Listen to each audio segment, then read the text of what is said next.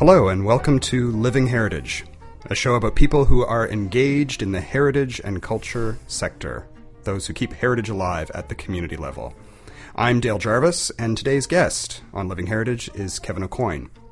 Kevin Aucoin was born and raised on a small mixed farm in the Codroy Valley, and was introduced to the 4-H program as a teenager, which led Kevin to an interest and training in the agricultural field. He attended the agricultural colleges in Nova Scotia, Quebec and Ontario, and worked for some 35 years in the agricultural industry, becoming involved in farm and agricultural history in the mid-1980s. And we're going to be talking today about the Agricultural History Society and the work that they are doing to preserve those traditions. Kevin, good morning and welcome. Good morning. Thank you for coming on the show. So let's maybe just talk a little bit about the Codroy Valley. For people who don't know where the Codroy Valley is, where is that? Well, we're in western Newfoundland, very close to the Port aux Basques region, an area that has been forever considered to be a strong farming community. Many people came from Cape Breton region to settle in the 1800s, so we have a heavy mix of Scottish and French ancestry, including my own family. While I'm an Aucoin, I'm half Scottish, McIsaac. McIsaacs, very yeah. That's very typical. Yeah. And the McIsaacs were originally from Cape Breton, moved up. I think the McIsaac clan came directly from Scotland, oh, really? I think, to parts of Newfoundland, including the west coast, but there's a mix there that we're never quite clear on in terms of the Scottish and French backgrounds in that respect. Yeah. So now you grew up on a mixed farm, so what does that entail? Well, very traditional. We're talking in the 1940s and 50s and even into the 60s, a very common farm across Newfoundland and I suspect much of Canada. You had cattle and sheep, and you grew vegetables, and you had some hens, a very, very mixed type of farming, very common. You had to have 50 sheep and half a dozen cattle. The other reality is, Dale, many families were large, like 10 children. I'm one of 10 originally, so you better farm quite a lot to feed them first. So what would your chores be like as a child growing up? Oh dear! A quick breakfast and get out and milk the cows before you go to school. Yeah.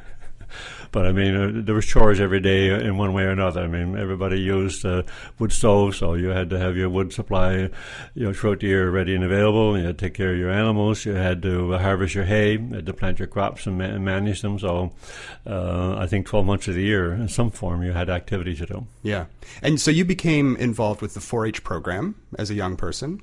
So, what are the 4 H's in 4-H? Head, heart, health. There we go. Yeah. But, the 4-H program is an interesting program. It came to us out of Canada in the 1960s, and the Department of Education were the primary promoters of the program, principally as a rural program for young people with an agricultural base. So they went throughout the rural parts of the province and came to the Codroy Valley in the early 1960s promoting this program. Well, more like the 50s, really.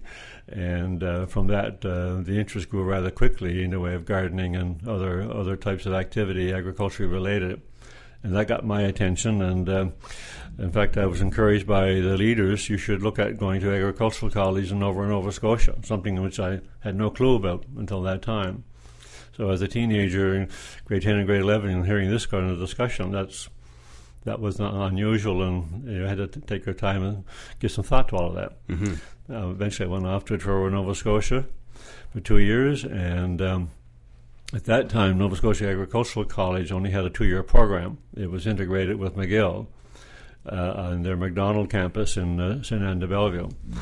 So Atlantic people, or up, as they said in Ontario, the Swampies, they all went up to McDonald College for their final 2 years of the degree program, which was what I did. I graduated in 1964. From 4-H to education and into agriculture. Yeah. So you really have had a life in agriculture. You've born been into it, and still doing it. Yeah, that's great. So at what point did you start to make the connection between agriculture and heritage? When did you start to realize that this had a history and heritage of its own? I think really by accident. I found a document. Well, first off, I was curious. I was always doing a bit of exploring and examining. I found a document within our own archives at our own Provincial Department of Agriculture that showed that the first departmental move from government was in the 1880s, and it formed a particular government agency. And this was at a time when I looked at that and said, "Oh, we could be celebrating 100 years of structured government support to agriculture." Mm-hmm.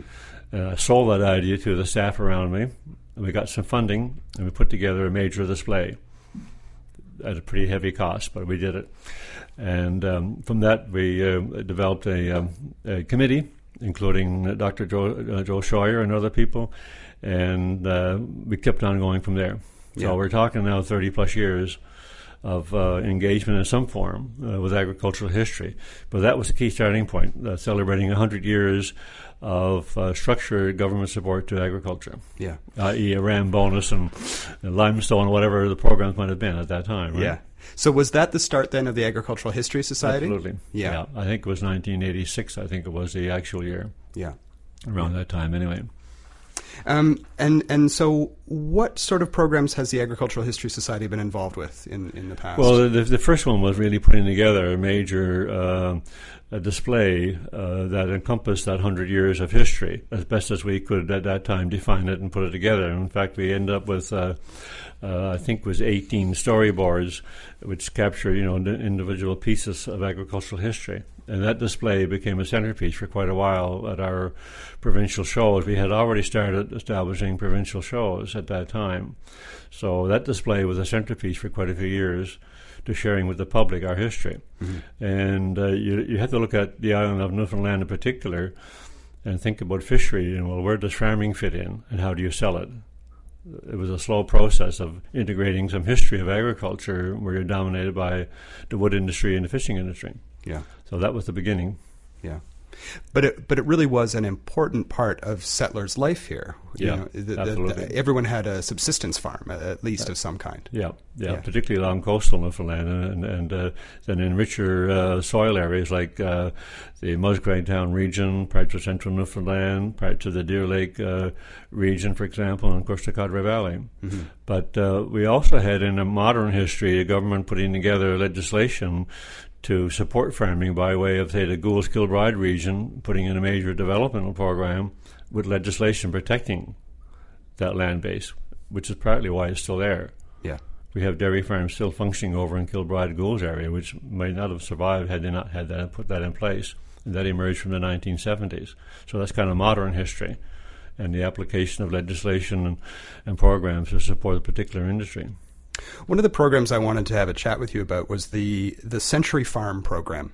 Can you explain how that program started? What is a Century Farm? Well, the Century Farm program was born in parts of Canada. I'm not clear exactly where and when, but most provinces, excepting us at the time when we discovered this, had already established a means to celebrate farm families wherein they had farmed continually for 100 years or more and within the same family. And so when we saw this program, we knew we had funding available to seek to develop that program here in our province. And thankfully that support came, and we developed a profile and a program around Century Farms and pamphlets, started the promotion. By 2006, we were ready to launch our own Made in Newfoundland Century Farm program.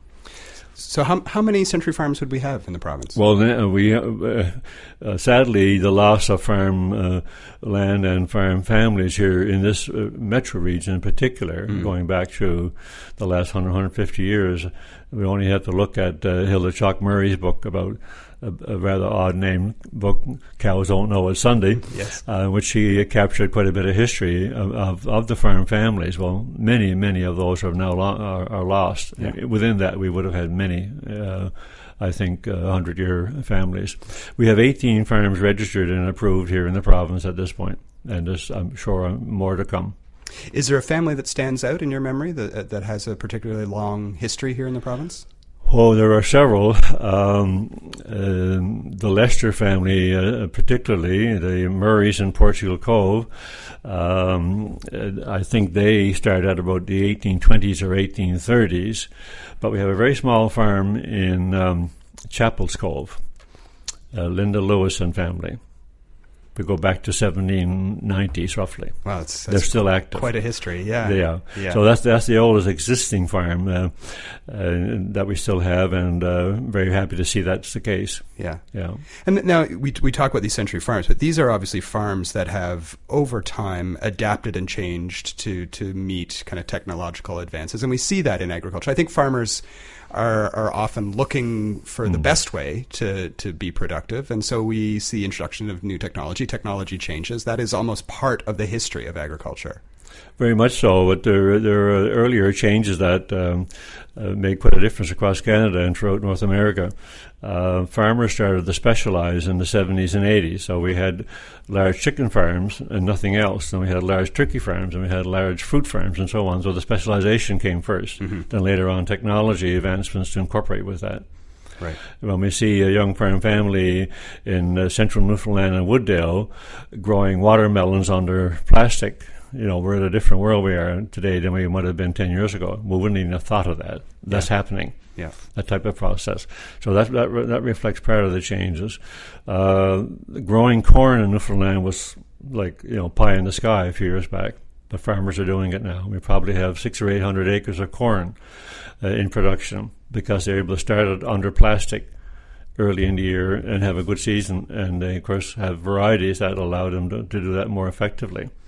These are kind of changes that are happening through research, through observing what's going on in other parts of the world and adapting. Mm-hmm. 15, 20 years ago, people started talking about cranberry farming. A lot of eyebrows were raised. Get out of that's not possible. But luckily, people stuck to the idea, found cultivars that they brought in from Europe. Now we got cranberry farming around the province. Yeah. So this is adaptation in many respects, changing what you do.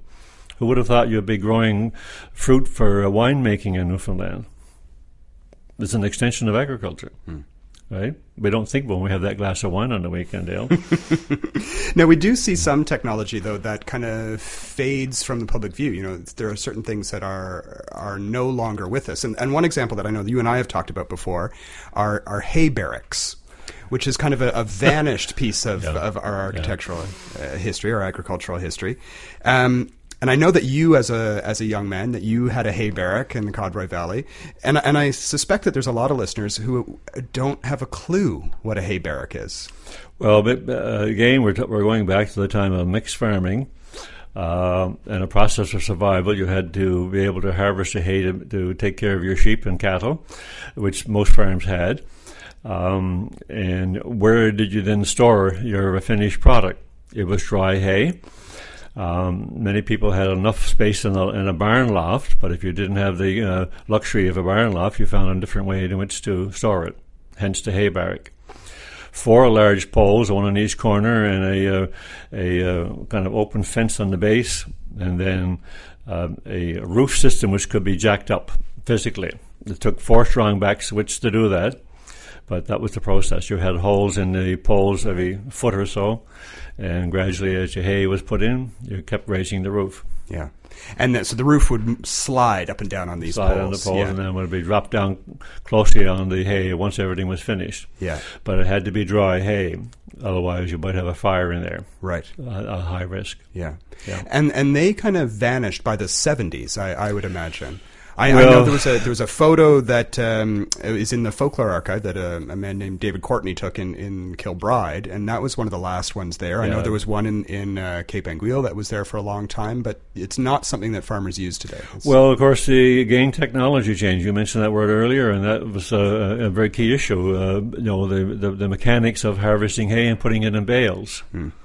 Remember our discussion a couple of years ago over in Kilbride? Yes, yeah. With certain families, and we talked about the hay bales, and then we talked about the donuts, the marshmallow hay. The big marshmallow hay, right? Yeah. So the technology changes, it brought about that impact and change, right? Yeah. It is interesting, though, that even as technology changes, sometimes when we look back, the way of doing things in the past was the best way of doing things. And the other technology I'm thinking of now, of course, that we have had a conversation about is root cellars. That root cellars were a traditional way of preserving root vegetables that is experiencing a bit of a resurgence now. As we start to worry about things like food security, people are going back to some of these older technologies. Very much so.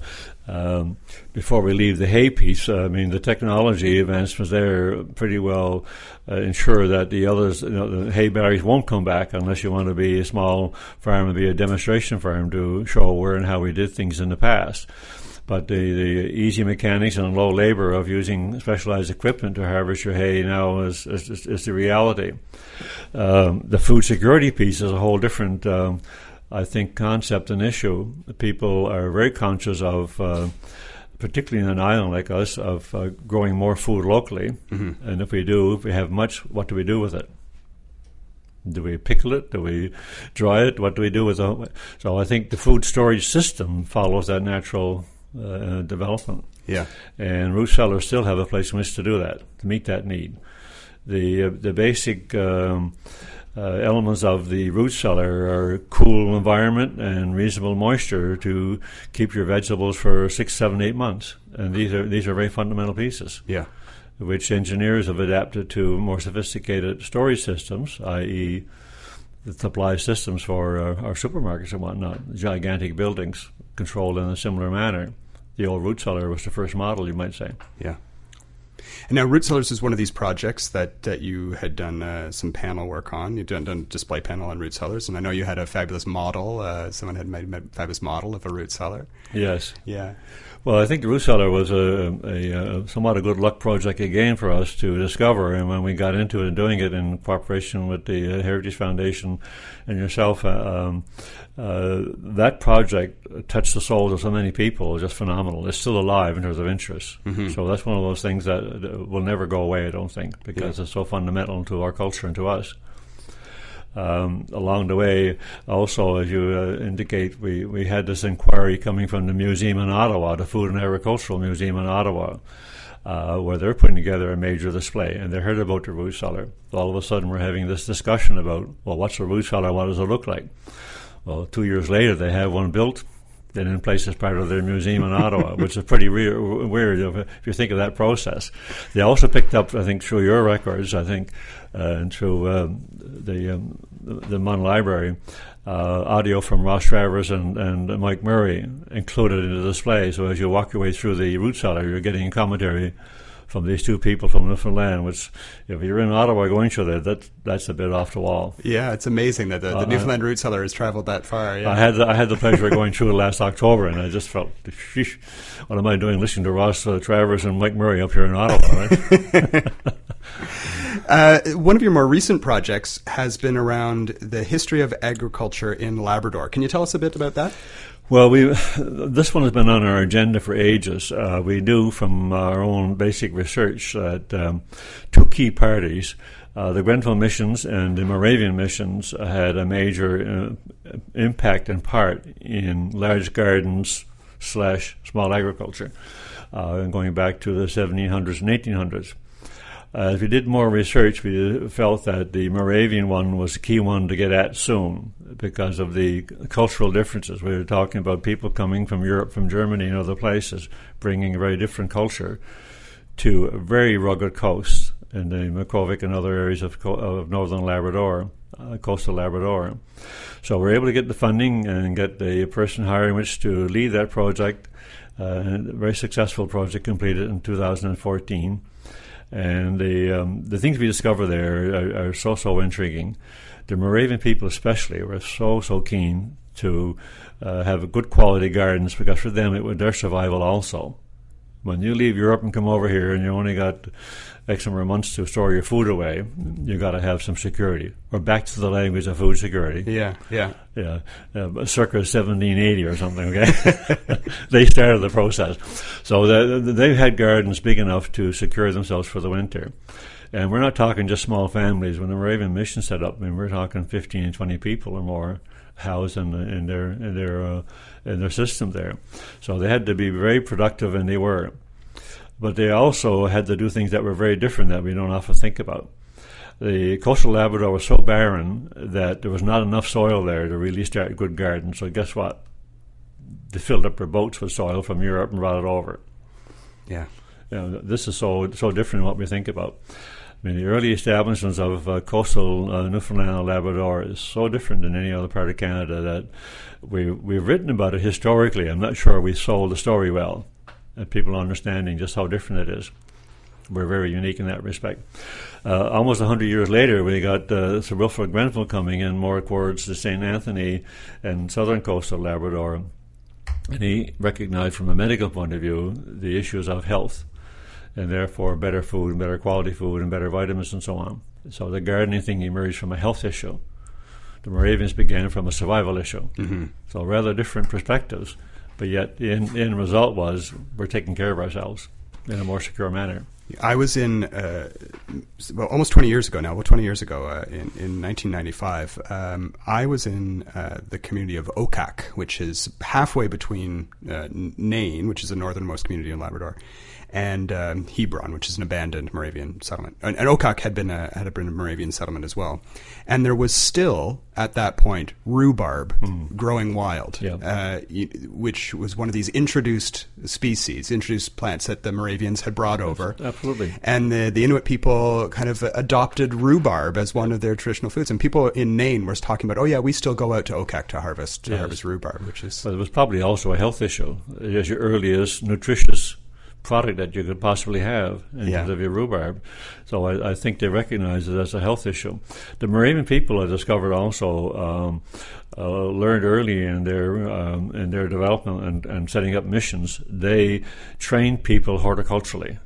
So for us to think about that, 1700s, but thinking that way, they're well beyond most people's approach to gardening and farming and how to do that. For missionaries to take on the role of training themselves horticulturally for survival, it's a whole different thinking process. And that's quite remarkable, I think. So what lessons do you think we can learn from looking back at our agricultural history, moving forward? Well, I think you have to be prepared to take care of your own needs and do the best you can to grow what you need for yourself, if that's possible, where that may be practical. It's not the real world in most parts of anywhere in Newfoundland or across Canada nowadays, of course, except people are trying very, very hard to still promote, grow locally, buy locally, and support your industries locally. Hence the farmers markets. Community gardens are emerging all over the place right now, and that's a reflection of that same issue. Yeah, all across the province. Yeah, so I'm very happy to say we just started one on Portugal Coast, St. Phillips. Oh, very good. Yeah. So what's next for the Agricultural History Society? What projects are you working on right now? We're kind of in a stepping back mode for a little while we kind of rest our oars and think about what may be next. There are some projects that we know we should do.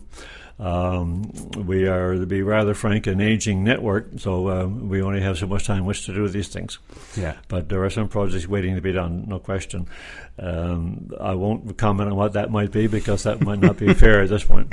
Yeah. But I have to say that those of us who sit around the table and look at what we've accomplished in the way of Century Farm projects, root cellars, the Labrador project, these have been quality projects. And they've been very successful, so we're very happy with that. Yeah. Now, each summer, you display some of this information at at one of the agricultural fairs that happens on Brookfield Road. Are you still doing that this year? Well, this year in particular, we'll be at the annual Farmers Field Day at the Agricultural Canada Research Station, which is early August. I think is August the 9th. I'm not sure if that's the correct date for a Saturday. But it's a traditional show that the research station people put on to promote, their role in research and the agricultural and farm industry. And we've been very thankful to be permitted to be presenter almost every year for the past 10 years or more. So we expect to be there in August. And the focus will be gardening, including the Moravian Grenville piece in Labrador. How long has that research center been open? Oh, we're talking more than 50 years. Yeah, so it has its own history in the province. Yeah, very much so, Yeah. And that's not a history we wish to write. That's up to them to write what I think. Yeah, it would be a big job. But they've been pretty instrumental in you were talking about these new strains of corn, that can grow here. These are important things that will come out of that facility. Well, they recognize that in our province, they have to focus on what fits within with the farm industry. Many research stations are so dictated by national interest. Sometimes you lose sight of what's local. But here, thankfully, they've zoned in on areas that are very close to Newfoundland's needs: the dairy industry and better forage production, the fruit industry, and adapting maybe more varieties in the blueberry or cranberry section, this sort of thing, to promote those sectors. These two very strong sectors in which they fit. They refer to themselves as a cool climate research station, with good reason. You just have to look outside and recognize the fog's still rolling in, right? Yeah. Yeah. They found a way to fit in, and what they also do is maintain a good connection to the farm industry. We're also seeing something new evolving, Dale, that may serve you well to look at for discussion further on. Is Grenfell College and MUN are coming much closer together and looking at where they fit within the farm industry. And this is a very new phenomenon for MUN to be doing that. A few years back, you would have hardly heard anything out of MUN that relates to the farm industry. But now we're into the second term of a president who comes from Saskatchewan and is an Aggie. We're seeing his influence. It's good to have a friend in high places. Yeah, absolutely. It's a key piece. Yeah. And we don't hold it against him. He comes from Saskatchewan. We welcome him. We were talking when we started off here about how you started off as a kid with the 4-H program. How important is it to keep young people interested in agriculture? Well, thankfully, our industry people are going into the schools and promoting growing things, hands-on projects with kids, giving them some understanding of how things grow. And that's a major informational process and promotion. Agriculture awareness is the right language here at the school level, and it's a continuing process that the industry is supporting all across Canada. And that means school visits, going in to help them start the simplest thing that may be possible, grow peas or beans or whatever, and do a hands-on demo, but have them engaged in it. Some schools have developed gardens. Some schools have had even a greenhouse. That's a big decision for them to have, given the nature of their school year, but they've done it because the interest is there. Yeah. So this summer, do you have a plot in your community garden in Portugal Cove? I certainly do. So what are you growing? A mix of everything. I mean, my wife is in charge of it. Yes, proper thing. Yeah. And so you're growing vegetables? Is that? Oh yes, we have tended to in the last few years. We stay with the landscape side of things and in the way of annuals and perennials. But we've gradually gone back into a small bit of gardening in beds, raised beds, and tends to be your seasonal salad type. Food items. We're not going to look at turnips or potatoes. They require too much space for our needs. So we try to focus on short season salad vegetables. Yeah, and a few carrots and a few other things. Yeah, and what's the public response been in Portugal Cove? It's a bit slow at this point, but we're happy to make a start. We started off with 18 beds, and we have, I think, about 10 in use. The process is get the thing started and do some show and tell and allow it to evolve. Great. Well, thank you, Kevin. Thanks for coming on the show. No, this is rather interesting. Thank you very much.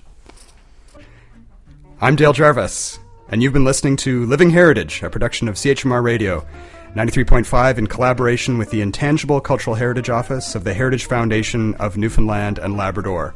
You can find us online at ichblog.ca or on iTunes. Thanks for listening.